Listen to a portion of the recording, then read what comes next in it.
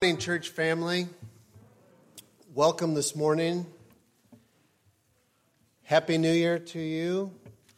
January 9th, 2022. Happy birthday to Pam Howard and Linda Arnold tomorrow. 9th day of January.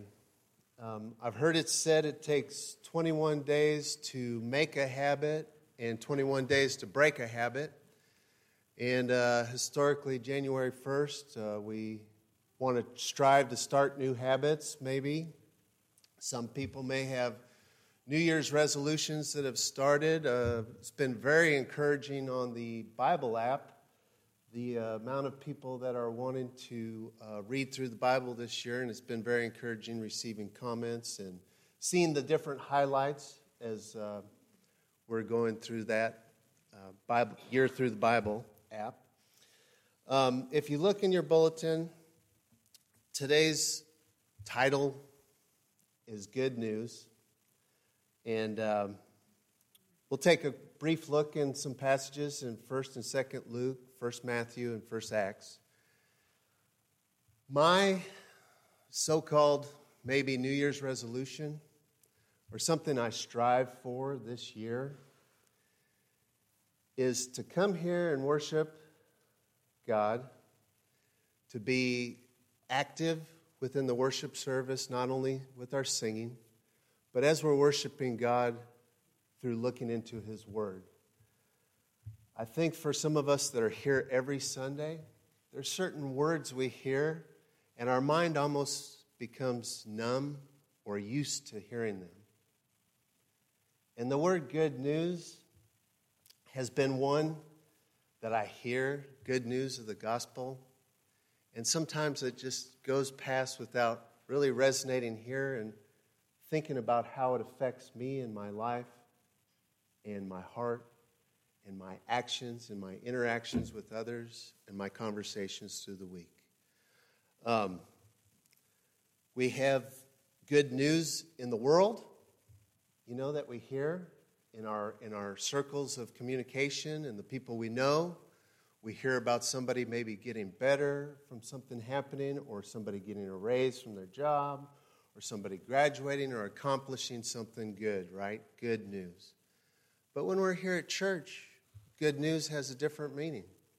When we talk to our friends that are believers in Christ and our brothers and sisters in Christ, and we talk about good news, we're specifically talking about Jesus dying on the cross to save us, His resurrection, and us believing in that and receiving salvation for our sins, hope, and a promise for eternity.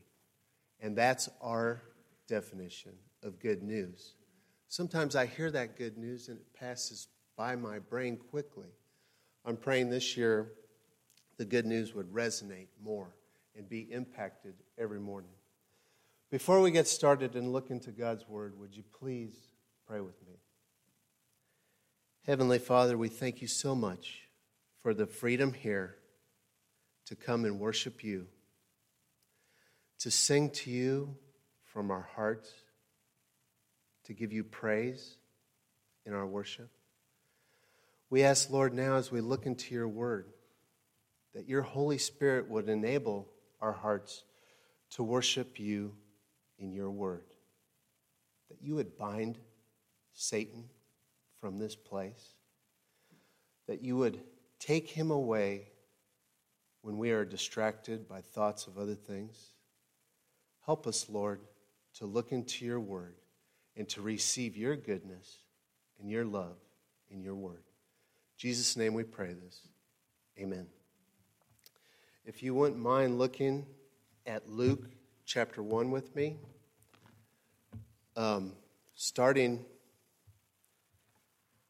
the verses that we're really going to highlight will be on the board, but starting in verse 5, we're introduced to Zechariah, who is a Jewish priest. And for you that are familiar with this passage, he's the father of John the Baptist, but this is what took place before he was a father. His wife, Elizabeth, is from a priestly line through Aaron. The Bible describes them as being righteous in God's eyes. They were careful to obey the Lord's commandments and regulations. And the Bible describes to us that they were very old and that they were unable to have children. Zechariah was serving at the temple, and it was his turn through a cast of lots to go into the inner sanctuary and burn incense at the altar. While he went in, the Bible describes to us that there was a large group of people outside praying. And while he was burning incense, an angel of the Lord appeared next to the altar, and we're told that Zechariah was terrified. Don't know about you, if you've read through God's Word in the past, when the angel of the Lord appeared to most people, immediately they were terrified, white as a ghost. Have you ever imagined what this might be like if it happened to us? Have you thought about this? Being in the presence of God's glorious radiance with an angel in front of you. If I was Zechariah, I would be terrified. As I'm getting older, I'm noticing my heart and the strength of my heart. And as I'm getting older, I'm noticing the condition of other bodily functions, and I'm just going to say I'd probably need to change my pants. Zechariah was terrified. Starting in verse 13, we read, "But the angel said to him, 'Do not be afraid, Zechariah, for your prayer has been heard, and your wife Elizabeth will bear a son. And you shall call his name John, and you will have joy and gladness, and many will rejoice at his birth. For he will be great before the Lord, and he must not drink wine or strong drink, and he will be filled with the Holy Spirit, even from his mother's womb. And he will return many of the children of Israel to the Lord their God. And he will go before him in the spirit and power of Elijah, to turn the hearts of fathers to the children, and the disobedient to the wisdom of the just, to make ready for the Lord a people prepared.'"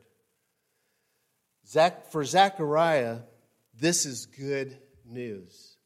Not only that him and his wife are going to have a child, because they, as we read later on, have always longed to have a child, but that their child would be preparing the way for the Lord. That their child would be one that would bring Israel back to looking to the Lord for direction. This is good news. And if you know the story, Zechariah doubted. And he asked, "Well, how can this happen? I'm old man. My wife is well along in years." And as you know, if you know the story, the angel responds to Zechariah, "I am Gabriel. I stand in the very presence of God, and I come to you to bring you this good news." He tells Zechariah in verse 19, "I have come to bring you this good news. But Zechariah, since you did not believe, your mouth will be closed to speech until the baby is born." Zechariah walks out of the inner sanctuary. The crowd of people that were there praying observe Zechariah, and they know that something's happened. The Bible describes that they realize he's seen a vision. I'll say he had an encounter with an angel that gave him good news. Later on in chapter 1, down to verse 64, the baby was born. Elizabeth says the boy's name is John.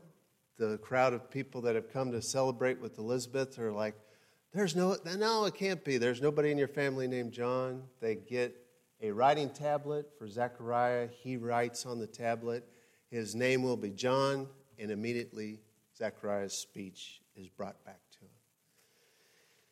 In chapter 1, starting in verse 26, we're told an angel Gabriel comes to visit Mary. She appears to Mary in Galilee and says, "Greetings, favored woman, the Lord is with you.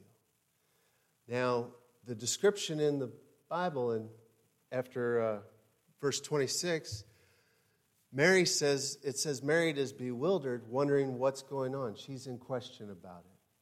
This is interesting to me because most of the other accounts where an angel appears to somebody, they're frightened. But Mary is questioning and wondering what's going on, and Gabriel says to Mary, starting in verse 30, and the angel said to her, "Do not be afraid, Mary, for you have found favor with God. And behold, you will conceive in your womb and bear a son, and you shall call his name Jesus. He will be great, and he will be called the Son of the Most High. And the Lord God will give him the throne of his father David, and he will reign over the house of Jacob forever. And of his kingdom there will be no end. His kingdom will be a kingdom that will last forever." This is good news.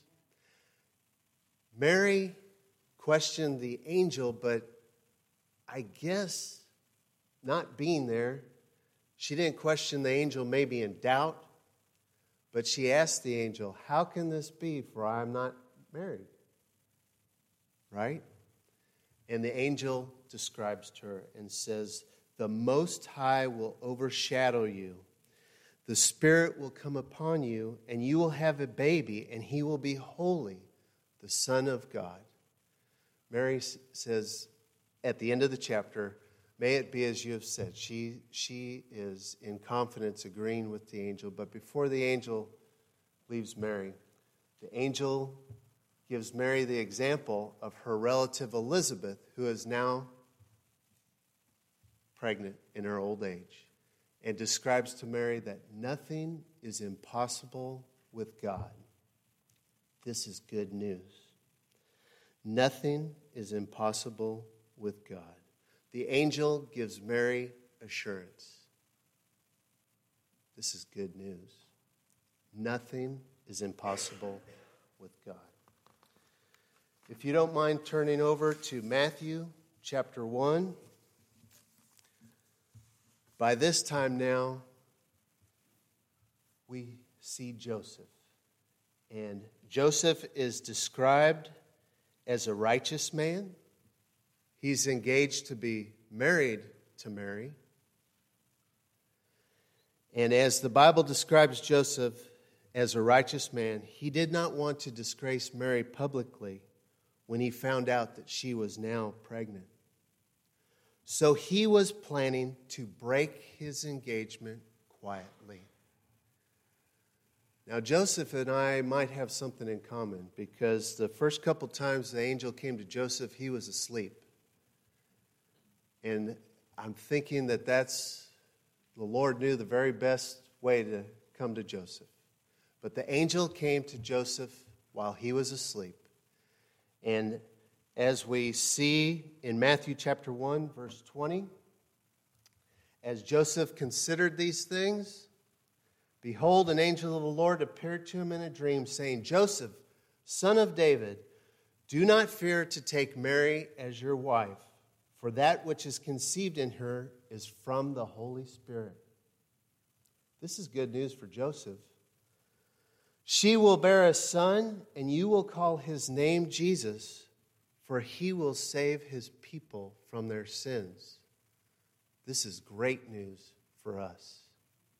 He will save his people from their sins. He goes on into verse 23 and says, "Behold," he quotes the prophecy that I'm sorry I didn't write down exactly where it was from, but it's the prophecy where they're prophesying that Mary will conceive and bear a son and his name will be Emmanuel, which means God with us. God with us is good news. This good news is delivered to Joseph. Joseph did exactly as the angel instructed, and he did marry Mary, as we know. This good news had to be relieving for Joseph on his level, because I don't know all the details in the situation, but here is the woman he was engaged to marry, and she's pregnant. And he was, I'm sure, disheartened and saddened. But now not only can he marry Mary, but he knows that the child within her is from the Holy Spirit and will be the Son of God, here to save his people from their sins and be Emmanuel, God with us. That night, the night Jesus was born, back to Luke chapter 2, if you would please. As Jesus was being born, we know that there was a census, and Joseph took Mary to fill out in the census. And as they traveled, there was no room for them. So as we know, Jesus was delivered in a manger and wrapped in swaddling cloths. That night, in chapter 2, there was shepherds in a field nearby guarding their sheep. I hope that someday we can have an instant replay on DVD and see the events that happen on earth. Because I picture this, and it's not only a neat passage with lots of great verses, but it's a beautiful picture. When the weather's nice, if you know about being outside at night and the stars, and also with livestock, it's calming, it's peaceful. An angel of the Lord appeared to them, starting off in verse 8, chapter 2 of Luke. And they were surrounded with the radiance of the Lord's glory. They were terrified, is what were described. But that description of being surrounded by the radiance of God's glory sounds phenomenal. An angel appeared to them, and they were terrified. And we read in chapter 2, starting verse 10, the angel said to them, "Fear not, for behold, I bring you good news of great joy that is for all people. Unto you is born this day in the city of David a Savior who is Christ the Lord. And he will be a sign for you. You will find a baby wrapped in swaddling cloths and lying in a manger." And suddenly, before the shepherds, was with the angel a multitude of heavenly hosts, praising God and saying, "Glory to God in the highest, and on earth peace among those with whom he is pleased." This is certainly good news. The shepherds, when the angels left, we're told the shepherds went right away to find the Messiah that was born, that they were told about. And they did, and they saw it. And they went and told everyone they knew, everything that the angels told them, and then the truth that it actually happened, and they got to see it. The Bible tells us everyone who heard the account from the shepherds was astonished. This was good news. This was something that changes everything. A Messiah born to us. Peace to those with whom he finds favor. Good news. Moving to Acts chapter 1. Jesus was on earth, died on the cross for our sins. And in Acts chapter 1, after Jesus' resurrection from the grave, we're told that he met with the apostles from time to time over a period of 40 days. Once in a while, he would eat with them, and tell them about the kingdom of God and about the coming future. He told them in verse 4, "Do not leave Jerusalem until the Father sends you the gift he promised." And we know that's the Holy Spirit. That's good news. He said, "John baptized with water, but in a few days you will be baptized with the Holy Spirit." That is good news. And when you are baptized with the Holy Spirit, Jesus told them you will receive power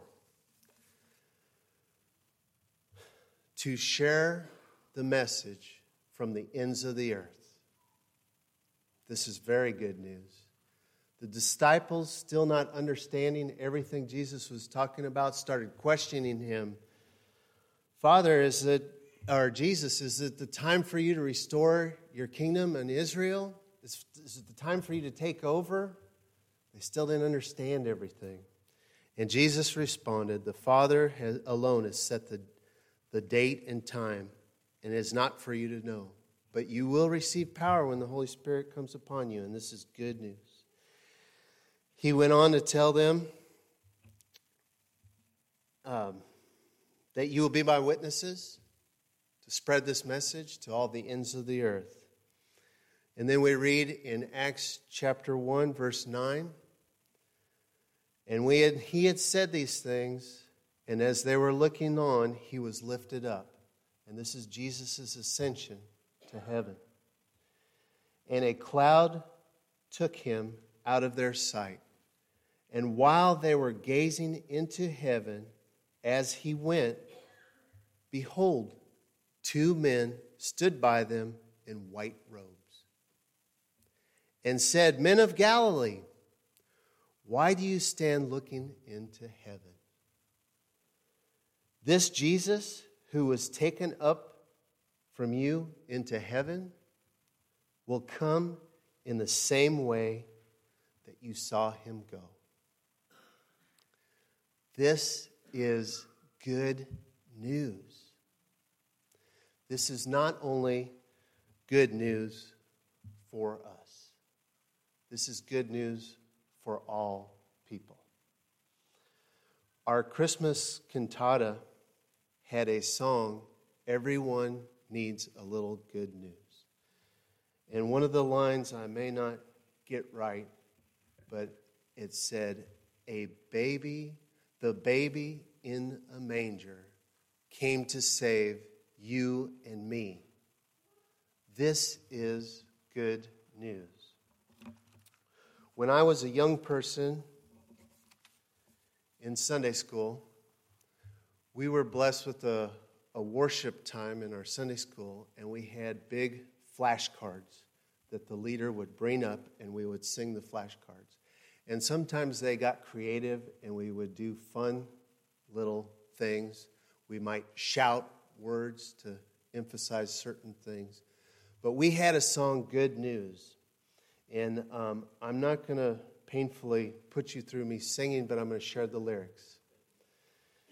Good news, Christ died for me. Good news, if I believe. Good news, I'm saved eternally. That's wonderful, extra good news. And we'd play a game sometimes where we would shout the extra as loud as we possibly could. And you could imagine in any building, the adults might hear this and somebody might come down and keep that down in here. We're trying to have Sunday school or study, right? And as kids, we just thought that was great and hilarious. And then we started playing a game where we'd shout extra, but without saying anything. Extra. And as a kid, that was a good memory. But as I shared my New Year's resolution, I'm going to strive to focus. Christ died for me. If I believe, I'm saved eternally. And that's wonderful, extra good news. Because see, this good news isn't just for us, and excuse me. This good news is for our loved ones, and for our family, for our circles in the community, for the people we know and care so much about that don't know the good news. This good news, I pray, is revived inside you each day as we've been studying in Galatians, through our Galatians series. Daniel's helped us and show how Paul, in each of his letters, urges the church, remember your first love and faith and belief in Christ. Christ alone, faith alone, salvation alone, in Christ alone. When we don't do that, we easily get sidetracked and stop focusing on Christ alone. I want to share one more verse in closing that unfortunately we did not get on the board. But it's another verse where Paul encourages the church. In Colossians chapter 2, if you don't mind me reading this for you, Colossians chapter 2 in verse 11 says, when you came to Christ, you were circumcised, but not by a physical procedure. Christ performed a spiritual circumcision, the cutting away of your sinful nature. For you were buried with Christ when you were baptized, and with him were raised to new life because you trusted the mighty power of God, who raised Christ from the dead. You were dead because of your sins, and because your sinful nature was not yet cut away, then God made you alive with Christ, for he forgave all our sins. He canceled the record of the charges against us and took it away by nailing it to the cross. This is good news. Please pray with me. Heavenly Father, we thank you for your word. We ask, Lord, as we go from here, that we would strive through this week to look to you, to look to your word, to grow in your word this week, to let your word of good news affect every part of us, our heart, our mind, our soul, that it would affect us so much that it would affect our relationships around us, that we would be used as your vessels to glorify you to others. In Jesus' name we pray this. Amen.